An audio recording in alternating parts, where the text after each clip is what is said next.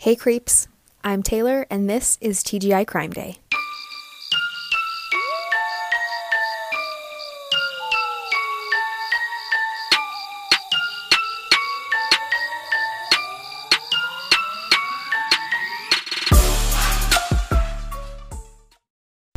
Hello and welcome to episode 14. I got a new mic. It's not that fancy, but it's pretty neat. Can you tell the difference? Probably not, but that's okay. Anyways, let's get into today's episode. So, today, I let the stars choose this case. Kind of. It's Aries season, so I searched for serial killers who were Aries, and this is the case that popped up. So, happy birthday, Aries babes. If you were born between March 21st and April 19th, that's you. Don't worry, if you don't care about zodiac signs, I'm not going to go into a ton of details on that. It's just an interesting way for me to choose a case each month.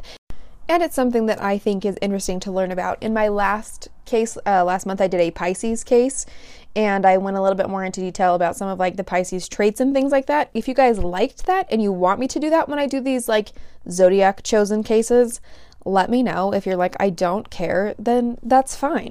Anyway, so I've heard this story before, and I was excited to take my own deep dive into this case. Plus, I've recently been reading The Mayfair Witches by Anne Rice, so this case fits in nicely with my witchy vibe I've got going on. Side note, I'm loving The Mayfair Witches.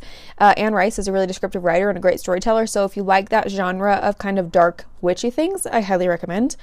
For our case this week, we are traveling to beautiful Italy to talk about Italy's very first serial killer. Real quick, this case takes place in Italy. I'm clearly not Italian, so I apologize in advance if I mispronounce things. I promise you I am trying my best. I've looked up the Google translations. I've looked up the phonetic speech thing. I promise I'm trying. Please don't be mad at me, okay? In October of 1940, 3 women had mysteriously disappeared from the town of Correggio. Each of them had sent letters saying that they decided to move out of Correggio very suddenly, and when the police started looking into their disappearances, they put together that all 3 women had something in common. The last day that they'd been seen, neighbors of the Pansardi family saw them go into the Pansardi house, but couldn't remember seeing them leave. They knew this was the home of a very well-known woman in town, Leonarda Cianciulli, who was a local soap maker who entertained the ladies of the town with her stories, advice, palm readings, and delicious tea cakes. They questioned Leonarda, and she said of course the women had come to visit her for one last coffee before they moved away, but she hadn't seen them since. Police got a search warrant and discovered all 3 of the women's packed bags hidden in a closet at the Pansardi house. Not a great hiding place in my opinion. Obviously, this sweet old lady couldn't have harmed them. She was too old and frail. So, police quickly moved their sights onto Leonarda's oldest son, Giuseppe. Giuseppe was a strong young man who was getting ready to leave town to go with the Italian army into battle during World War II. It seemed very clear to police what had actually happened, and Giuseppe was quickly arrested and questioned about the disappearances.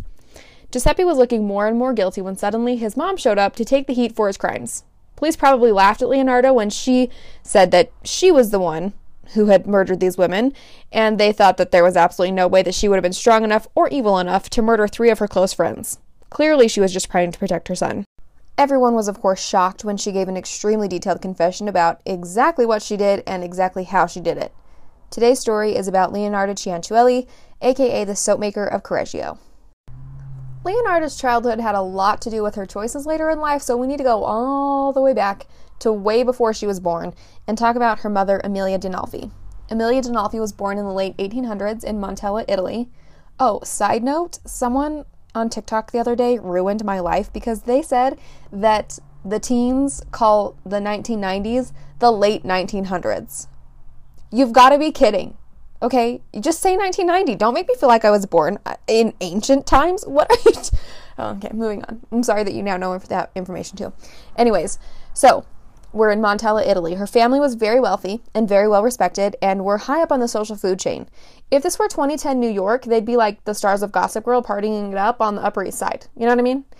Amelia was approaching the age where it would be time for her to find a husband and settle into a nice, wealthy family where she would have all the luxuries she was used to and bear her new husband and heir to their family fortune.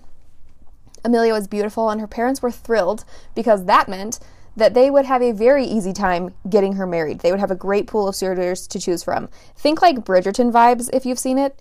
During these times, it was improper for a lady to go out on her own and date and meet men, so her family was very involved in this process. And when I say involved, I mean they controlled the whole thing. If you were a young man in the 1800s, you basically had to go to a job interview. that your parents set up for you with your potential wife's parents, and you would go and tell them about how well educated and talented you were and show them what you brought to the table for their daughter. If they liked you, you would get to have chaperone dates and court her until it was time to set a wedding date.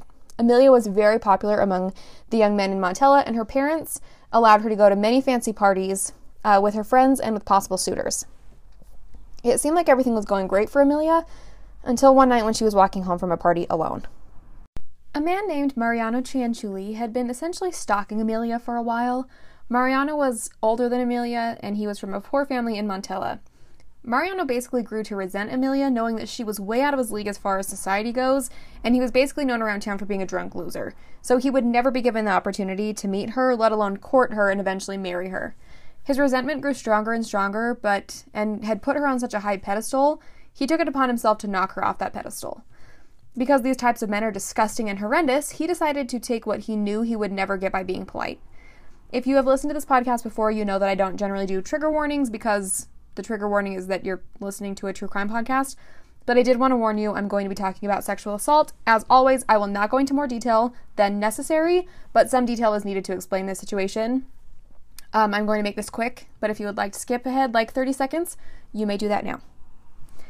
So Amelia was walking home from this party when Mariano grabbed her and pulled her off of the road. As most young women in this time, Amelia was completely naive to sex. This was not something that you discussed or explored. It was just up to you to figure it out on your wedding night, much like growing up in Utah. Okay, anyway, Amelia had no idea what was at stake when Mario attacked her. At first, she thought it was her friends playing a prank on her, and then when Mariano began pulling at her clothes, she thought that it was because she was being robbed and told him she didn't have any money. Unfortunately, obviously Mariano was not after money, and Amelia was shocked and had no idea what was happening to her. She was in so much pain after the attack, she laid on the ground for hours before she got up and dragged herself home. She fell into bed fully clothed and fell asleep. The next morning when she woke up, it finally dawned on her what happened, and she felt horrible. And it makes me so upset because the thing that she felt horrible about was not that someone had attacked her. She felt horrible because she'd been taught that sex before marriage made a woman dirty, and she was raised in a heavily religious household and felt what author Ryan Green described as, quote, Catholic shame. Are any of you Catholics out there familiar with Catholic shame? I wasn't raised in the Catholic Church, but the religion I grew up in was also big on purity culture, so this is something I unfortunately am very familiar with. This probably goes without saying, but real quick, in case you need to hear it, sex before marriage does not mean you are damaged or dirty or unworthy. Second of all, rape is not sex, it's rape. And it's not about sex for this kind of person, it's about control. And the only person in this equation who should feel any kind of shame, self-loathing, or disgust is the rapist. So, let's move on before I get more heated. Point being, Amelia had no reason to feel ashamed and disgusted with herself, but she did because of the time period and the culture that she was raised in. And because of this awful shame, she kept the attack a secret and suffered in silence. She had to see her attacker constantly, and Mariano was just waiting to see if she was going to tell the police and report him, but of course she never did. As time went on, it became impossible for Amelia to keep her secret. During this time period, it was normal for people who were well off to have a staff that worked in their house, so it was pretty hard to keep any secrets. Also, during this time, there weren't a lot of options when it came to your period, like pads or tampons, things we take for granted, moment of appreciation for the women who came before us. Whoever was in charge of doing the laundry or changing the sheets would see the blood each month, and so when the staff of the Dinolfi house didn't see blood for months, they realized what was going on and told her parents. Amelia's parents were pissed, of course, and demanded to know which of her suitors, quote, had done this to their daughter. Amelia was so shocked that she was pregnant and didn't know what to tell them. Her parents basically threatened to go to every house in town and be like, "Did you knock up my daughter?" So she eventually just caved and told them what happened. She explained that the weird town drunk, Mariano, had grabbed her one night when she was walking home, and look, I understand times were different, but I'm still disgusted with her parents because of what they did next. Instead of going and kicking this guy's ass, or at least just telling the police what he'd done, they instead invited Mariano and his family over for dinner. At dinner, they discussed what would need to happen next because, obviously, they couldn't have the shame of an unclean daughter who lost her purity ruin their reputation around town. No, that just wouldn't do.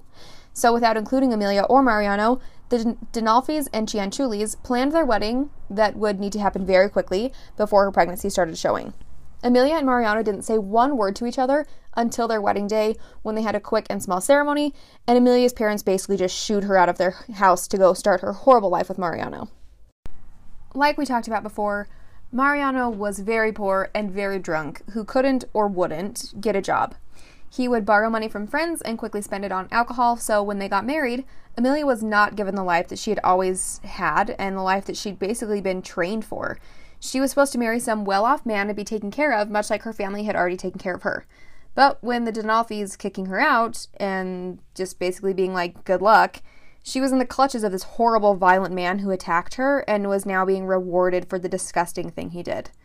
They moved across town to the poorest part and lived in a hovel, which is basically a poorly made shack. They didn't even have furniture. Mariano was very impatient and very violent toward Emilia. She hadn't been raised in a home where moms did the cooking and cleaning. She had staff for that, so she had no idea how to do these household things that Mariano expected her to do.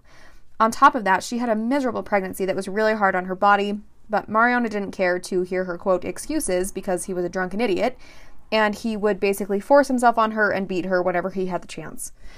Emilia was basically just abandoned by everyone in her life who was supposed to love and care for her, and around town, she was unfortunately used as the example of, look what happens when you give up your virtue before marriage. It's awful. As if any of this was Emilia's fault. It's the worst thing I've ever heard. Meanwhile, Mariano would brag around town to his drunk buddies that he'd gotten what he wanted and married the rich, beautiful girl he'd always been stalking, basically, because he's a garbage person. I'm just mad at everyone. I'm mad at everyone in this story. Okay. On April 18th, 1894, after a very long and difficult labor, Emilia gave birth to a baby girl who she named Leonarda. Unfortunately for Leonarda, her mother would raise her with nothing but angry words and resentment. In Emilia's mind, Leonarda was the source of all her problems, and she had no issue with constantly telling her daughter that.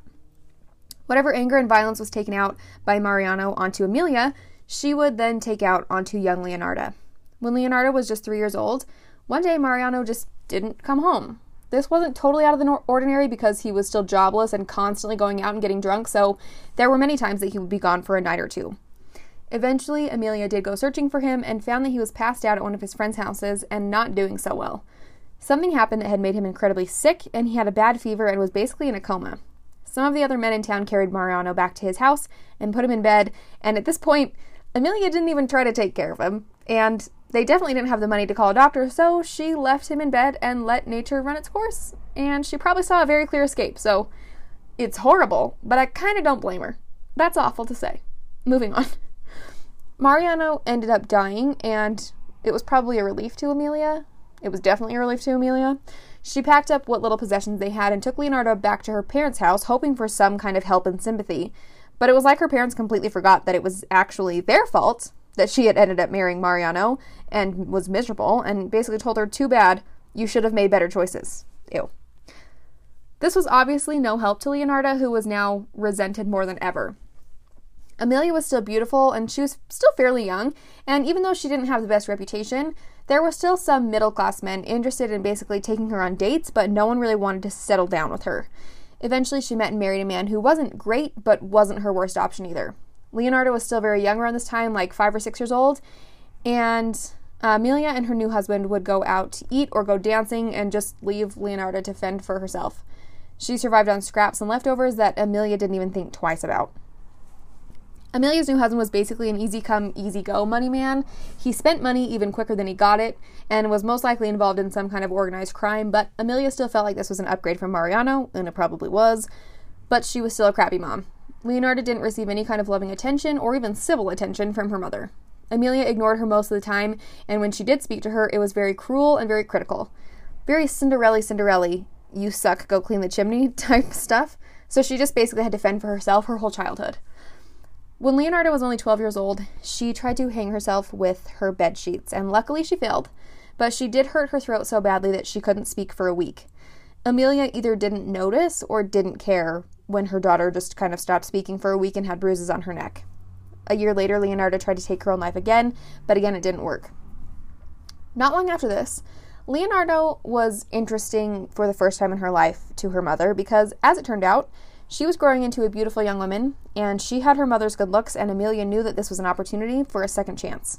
She went back to the rich part of town where she grew up to brag about her beautiful young daughter and basically advertise that she was looking for suitors for Leonarda. She took her sweet time, schmoozing, going to fancy parties, going to lunches, and even though Amelia carried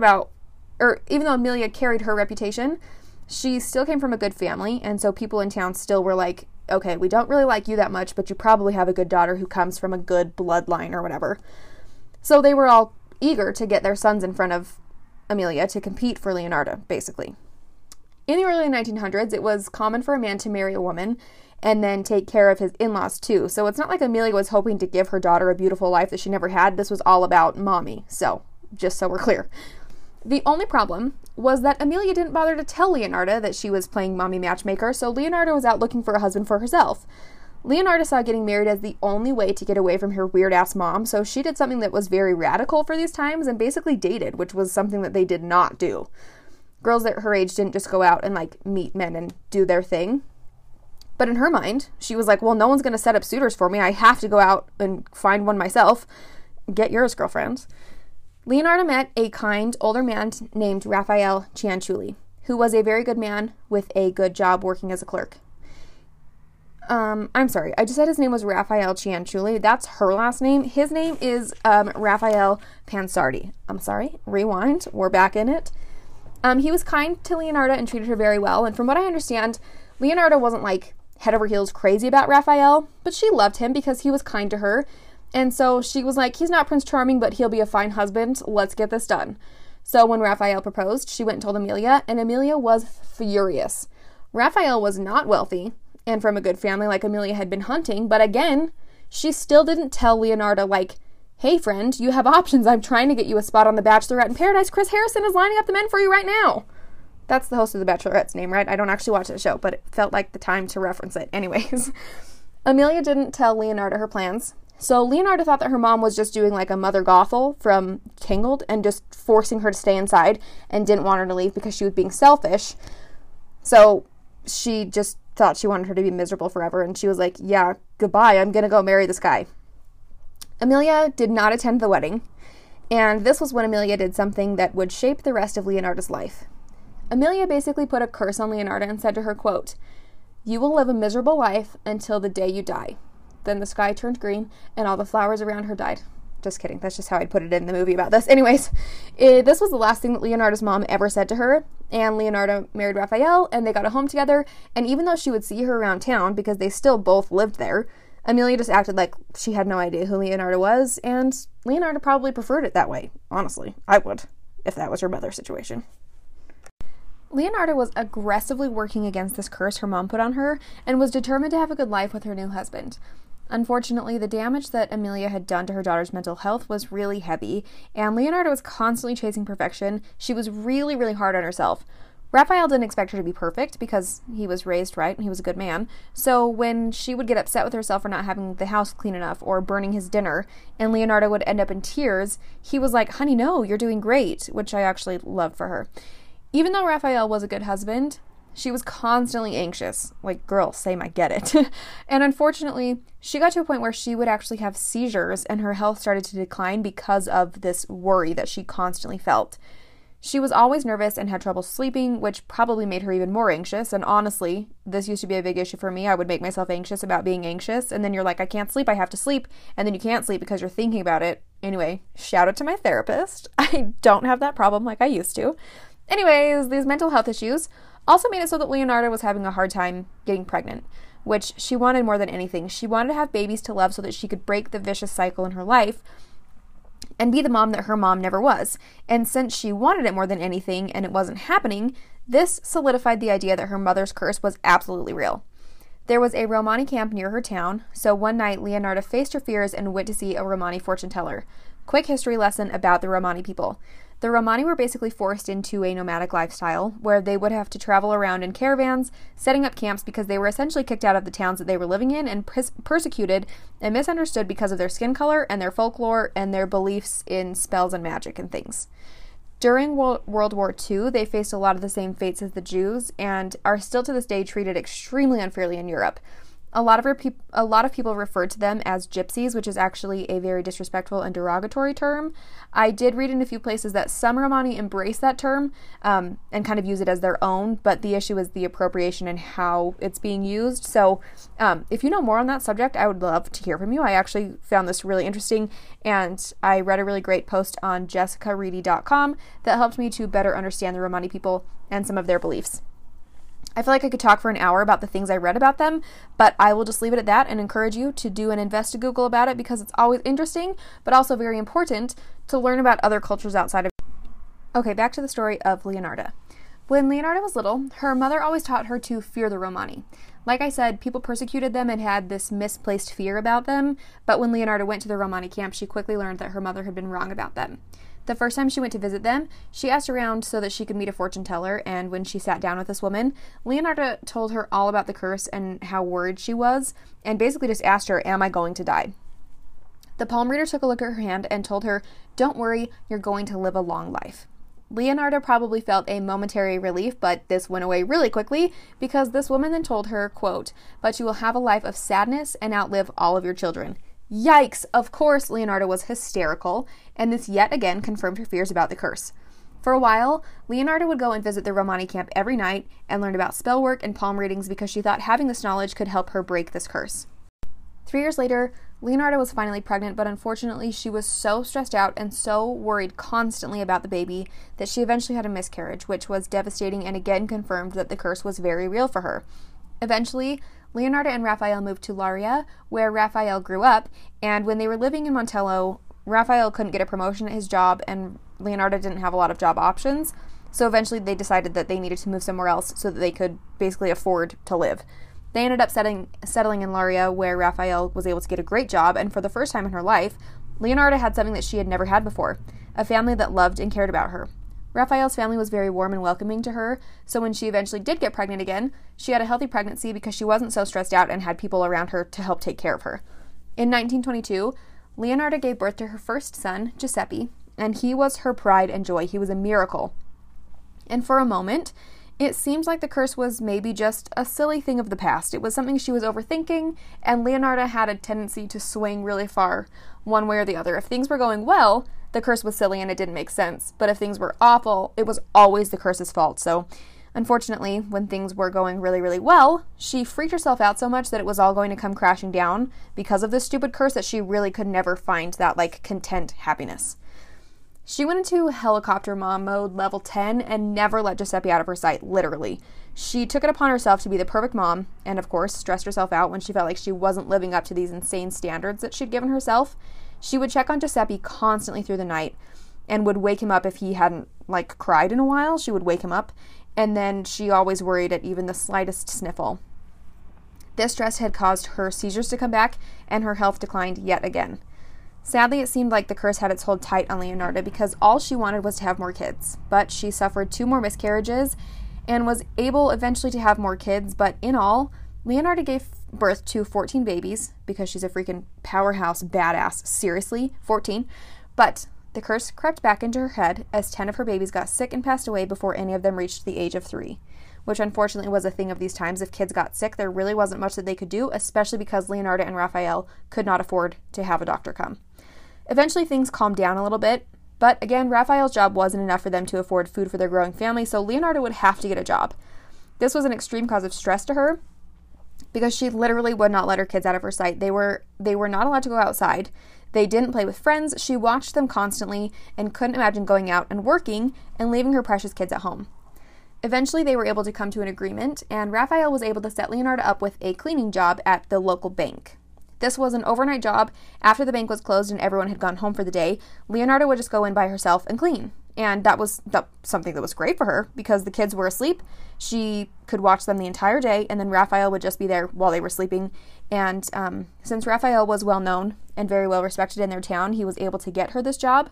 So Leonarda agreed, and she actually enjoyed the work that she did. She liked that she got to go in and make the bank look spotless. It took some time for her to learn how to mix different soaps and cleaning supplies and make the perfect concoctions to make the bank look amazing. And she took pride in being able to take something that was dirty and gross and make it look new and beautiful.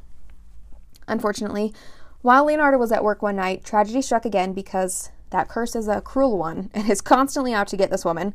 One night, one of Leonarda's remaining sons passed away suddenly in his sleep. This was the 10th child she lost, and she was hysterical. She was furious, rightly so, and blamed this on the fact that they never had money to call a doctor. She was done letting this curse ruin her life. She was sick of never having enough, so she did something pretty drastic. One night while Leonarda was alone at the bank, she made some changes to the bank's account ledgers. She created an account for herself and just wrote that she had a certain amount of money. I honestly don't know how she thought she was going to pull this off, but girl was desperate. So the next day, she went into the bank and tried to withdraw the money that she magically had in an account that she'd never signed up for. And the bank was like, no. They knew right away that she'd committed basically fraud, and she was arrested. Leonarda was sentenced to 1.5 years in a women's prison. During this time, men and women couldn't be in the same prison. That would be scandalous. So the women's prison was actually an old nunnery that no one really regulated or paid much attention to. The nuns were in charge, and the women basically just did whatever the nuns told them to. They could increase people's sentences for no reason, and conditions were rough, to say the least. Luckily for Leonarda, she knew how to clean, and she knew how to keep her head down and out of trouble, something that she'd practiced with Mommy Dearest for years. So she was able to serve her 1.5 years and then was sent on her way. Unfortunately, while Leonarda was doing an Orange is the New Black, Raphael lost his job because the scandal followed him to his own job, and they basically were worried that because his wife was committing fraud and things like that, that it reflected poorly on Raphael, and he was not able to find another job. Raphael's family was also ashamed and kind of embarrassed, and eventually they were like, sorry, you guys have to get out of here. You're making our lives really difficult. So Raphael's family scraped together a little bit of money and gave them what they could and sent them on their way. They still loved them, but they were this just kind of was how the times were. They wouldn't have been able to have their own jobs and be well respected with their son's reputation. It's a whole thing. So they eventually settled down. They moved around a little bit, doing jobs here and there, and finally found a town that they really liked that was called Lacedonia. So now they were a family of 6. Giuseppe was a little older, and Leonarda had one other son and 2 daughters that she kind of held at an arm's length because she was so worried about losing them.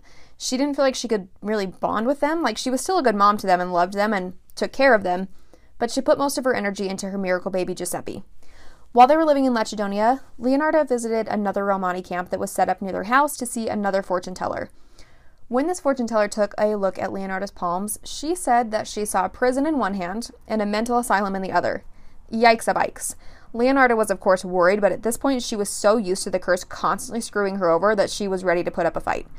So again, she visited the Romani camp every night and became friends with everyone. They accepted her, and she learned about their different rituals and spells, and she bought a ton of books in hopes of learning this craft and finding a way out of the curse. For a moment, she found peace, and the family loved their home in Lacedonia. In July of 1930, the town was having basically what was a harvest festival. It was a long week of hard work where everyone in the town would pitch in and harvest the wheat for the year, and it was so hot that they would all just sleep outside in the fields, and one night something awful happened. Everyone was sound asleep when suddenly the ground began shaking and a major earthquake flattened the whole town. Everything was destroyed. It was a magnitude of 6.6, and the epicenter was very close to Lacedonia, so most of the houses were literally flattened. There was nothing salvageable. Luckily, the whole town had been sleeping in the field, so the injuries and deaths were minimal, and Leonarda sat in the field, paralyzed by fear, and Raphael and her kids stayed by her side as other people ran into the town to check on their homes, and unfortunately there was a huge aftershock that did cause more death and more injuries. Leonarda literally blamed herself for this earthquake. She was convinced that her curse was so awful, it had the power to destroy an entire town, which is kind of a weird flex, but okay. So they obviously had to move. There was nothing left for them there, so they moved to a small town called Correggio. When they first arrived in Correggio, Leonarda was in a state of total shock. She was in a very bad depression for weeks, and she felt completely hopeless. She stayed in bed most days and barely said anything to the neighbors who tried to come by and welcome the family to Correggio. Everyone knew what had happened in Lauria, and they wanted to show how sorry they were that Lacedonia was where the earthquake happened. So they knew what happened in Lacedonia, and they wanted to show how sorry they were and let the family know that they were welcome and had a safe place to be. While it was rough for Leonarda at first, her 4 kids had a little bit more freedom, and more freedom than they'd ever had in their lives.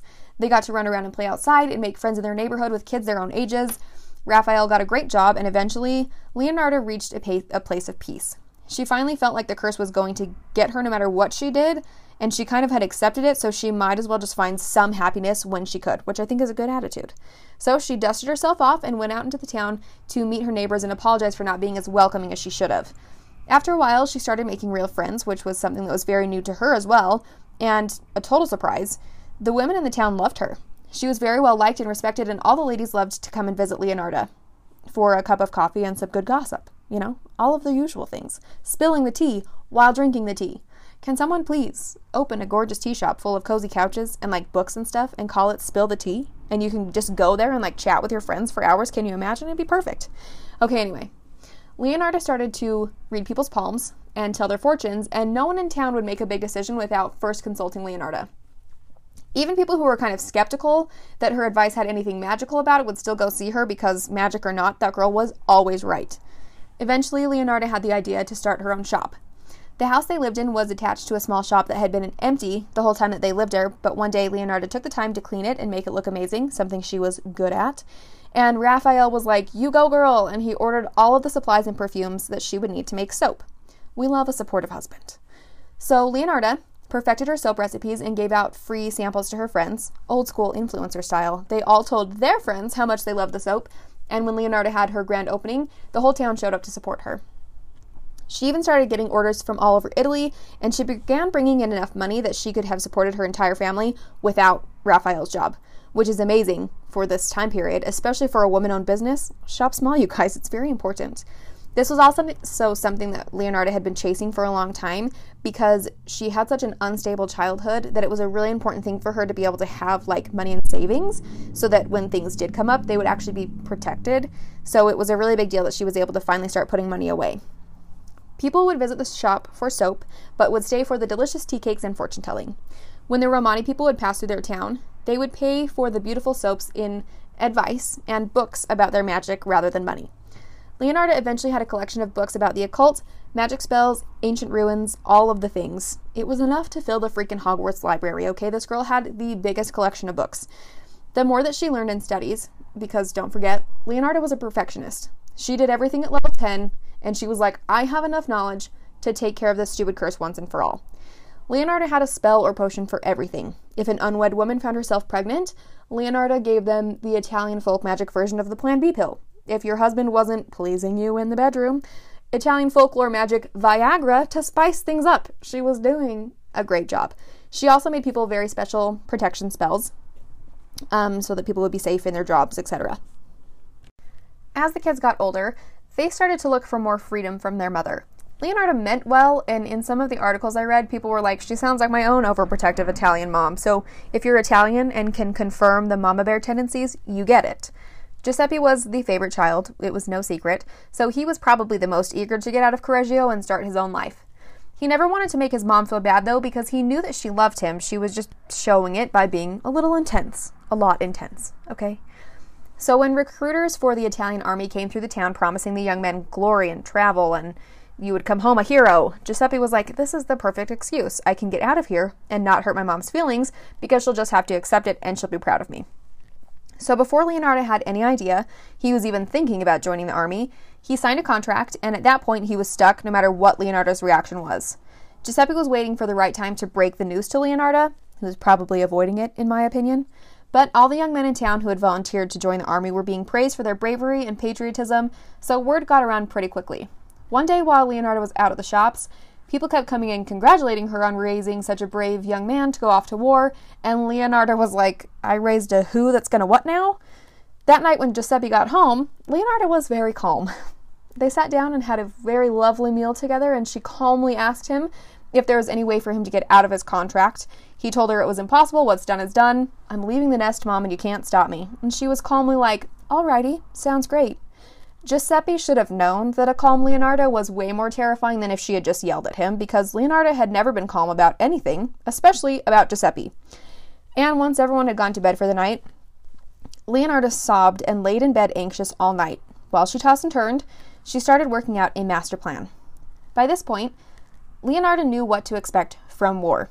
Giuseppe was too young to remember the aftermath of World War I, but everyone in Italy saw the horrible aftermath, and they knew exactly what to expect. The men who went off to war either didn't make it home or came back missing limbs or a shell of the person that they once were because of the awful things that they saw and experienced. When Giuseppe signed up for the army, it was at the beginning of World War II, and so it was still kind of a choice for him, and it was not like a mandatory draft. But Leonarda was terrified of losing her miracle child. She knew that the protection spells she'd done before wouldn't be strong enough, and so she started to look into new options. This was when it hit her like a ton of bricks. She had to follow the laws of equivalent exchange. This was basically the belief of an eye for an eye, or in this situation, a life for a life. Leonarda was convinced that it was her fate to create this perfect spell to save her son.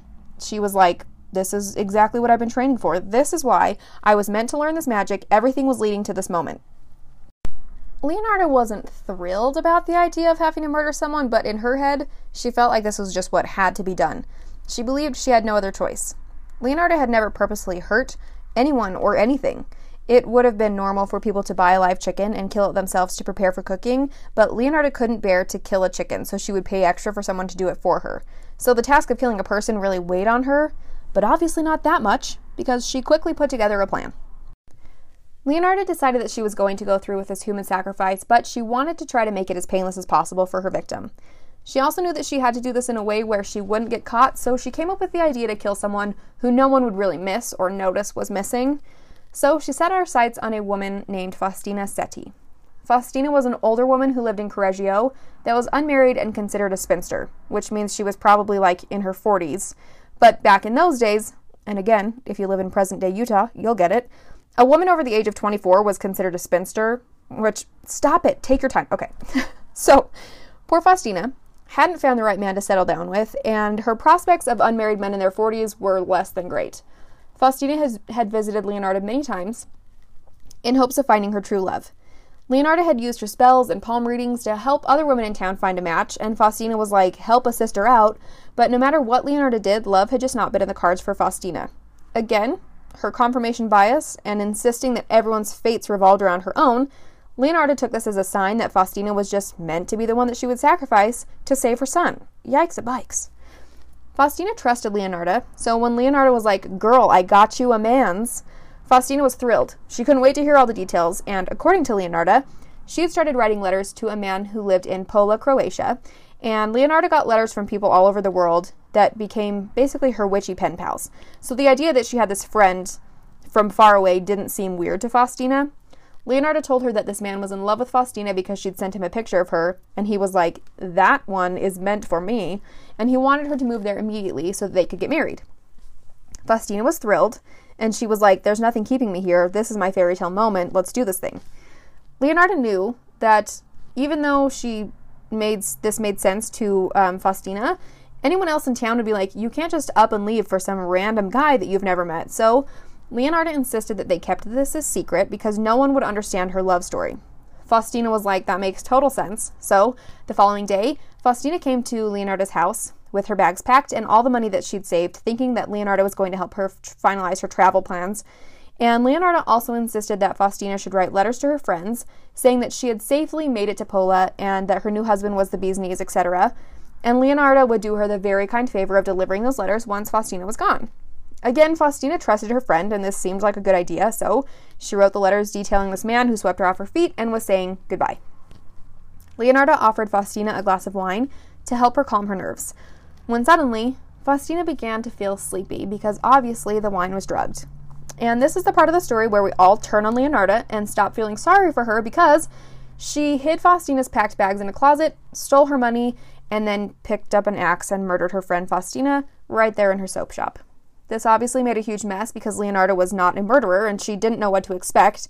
And in her autobiography that she later wrote, Leonarda told the details of chopping up Faustina's body, uncomfortable, this is yucky, and draining the blood into a basin.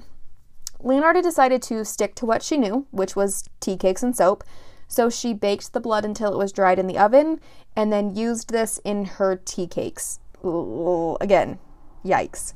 She believed that if Giuseppe ate these tea cakes, this would protect his insides. But she also wanted to protect his outsides, so she decided to make soap with Faustina's body. So she put the body parts into a big pot, let's call it a cauldron, on her stove with a bunch of caustic soda. She let the pot boil on the stove for hours, Her tea cakes came out of the oven and she, of course, did a taste test. Yuck. And the cakes were a bit dry and had a metallic taste to them. But other than that, she was like, these are great. No one's going to know. Again, yikes.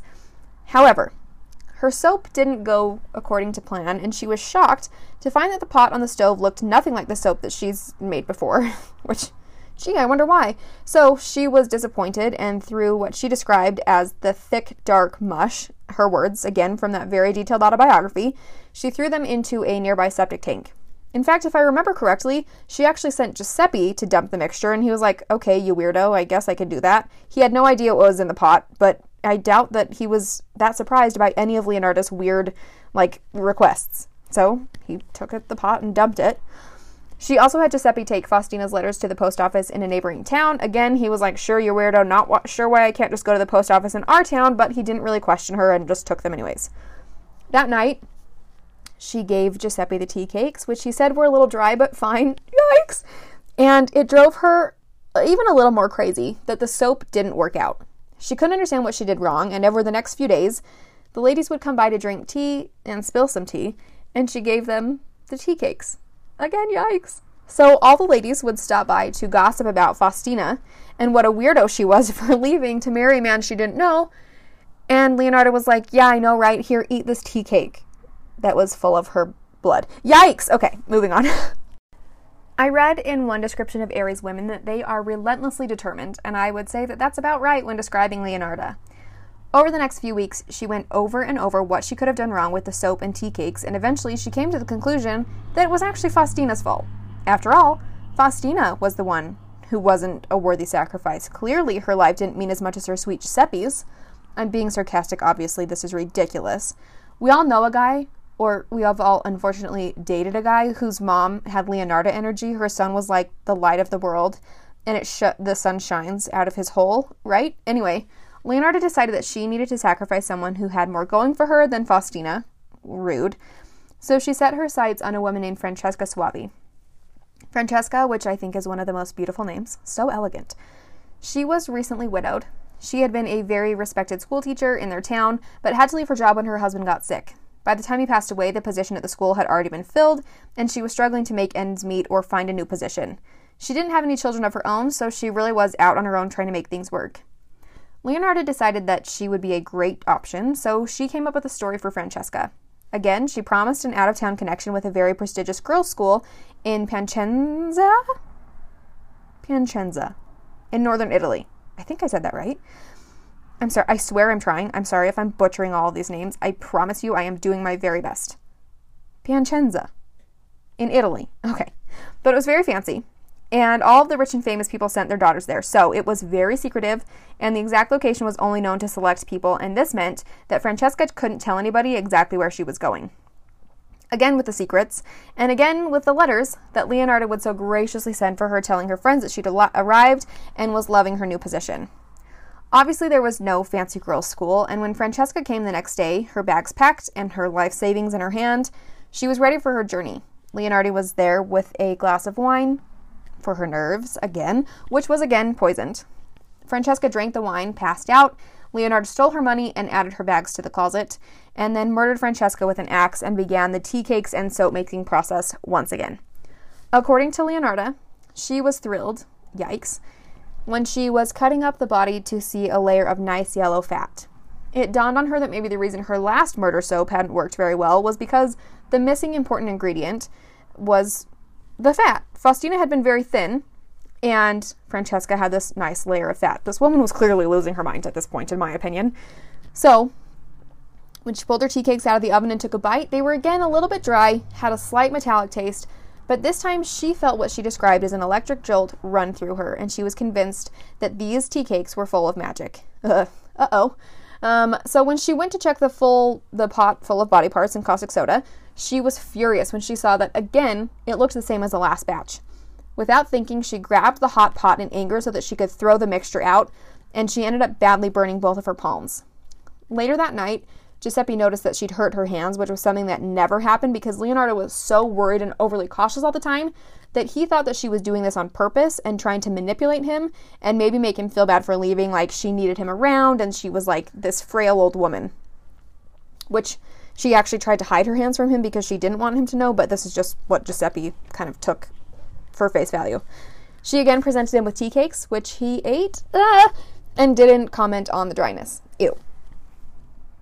As we know by now, Leonarda was a perfectionist, and she just couldn't handle having this failure looming over her. Honey, you've got to stop killing people. But of course, she can't let it go. So, she decided that her spells must not be working because the sacrifice was not great enough. She decided that she would need to kill someone that would actually cause her pain and sadness, which is pretty cold-blooded that those other two didn't really matter, but here we are. There was only one woman in Correggio that Leonarda felt was worthy of this sacrifice. Virginia Cacioppo was a very famous soprano singer. She had performed all over the world. She traveled and sang on many famous stages and knew all of the famous people.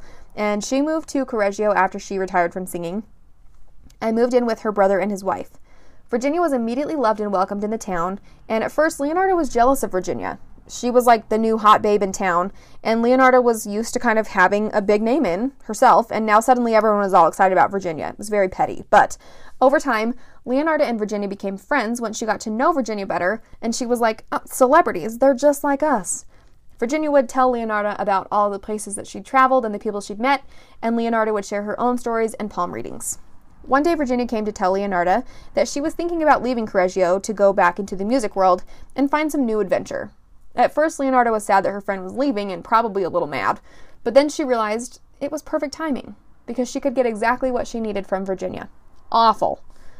So over the next few weeks, she spun Virginia a tale just like she did with her other two victims.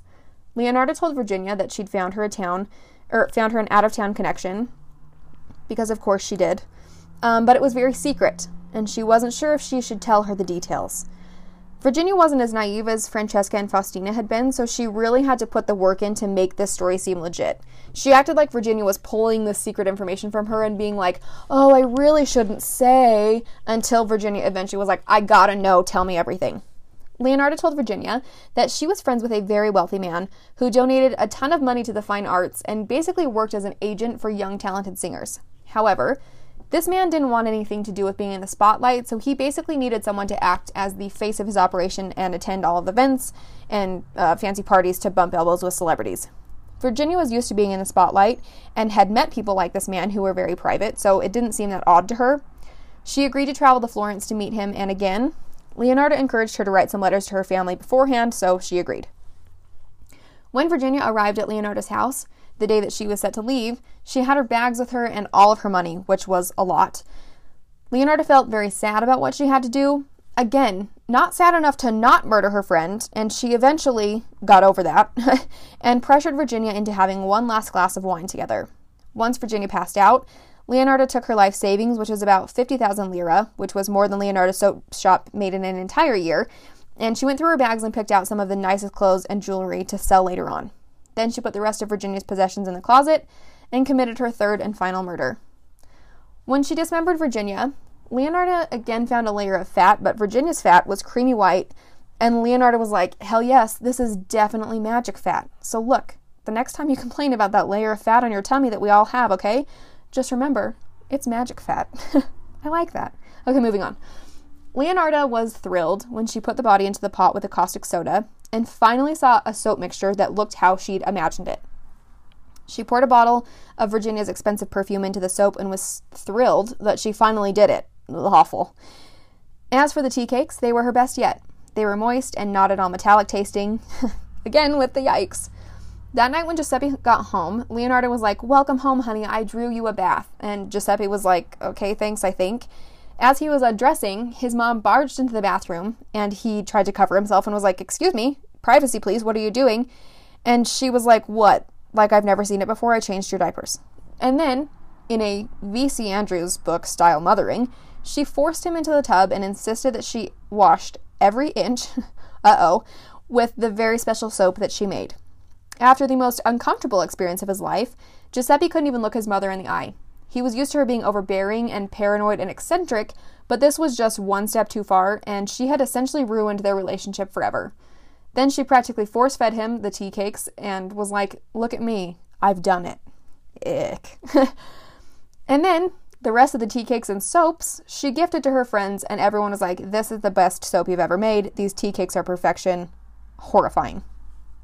People in town may have thought it was a little strange for Francesca and Faustina to run off and stop writing, but mostly they didn't think anything of it, which was exactly Leonarda's plan. Virginia, however, had people who would expect to hear from her.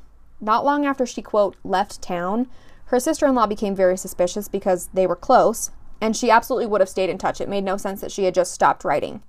Virginia's sister-in-law, who was just referred to as Mrs. Cacioppo, was like, this is sus, and started to do her own investigation.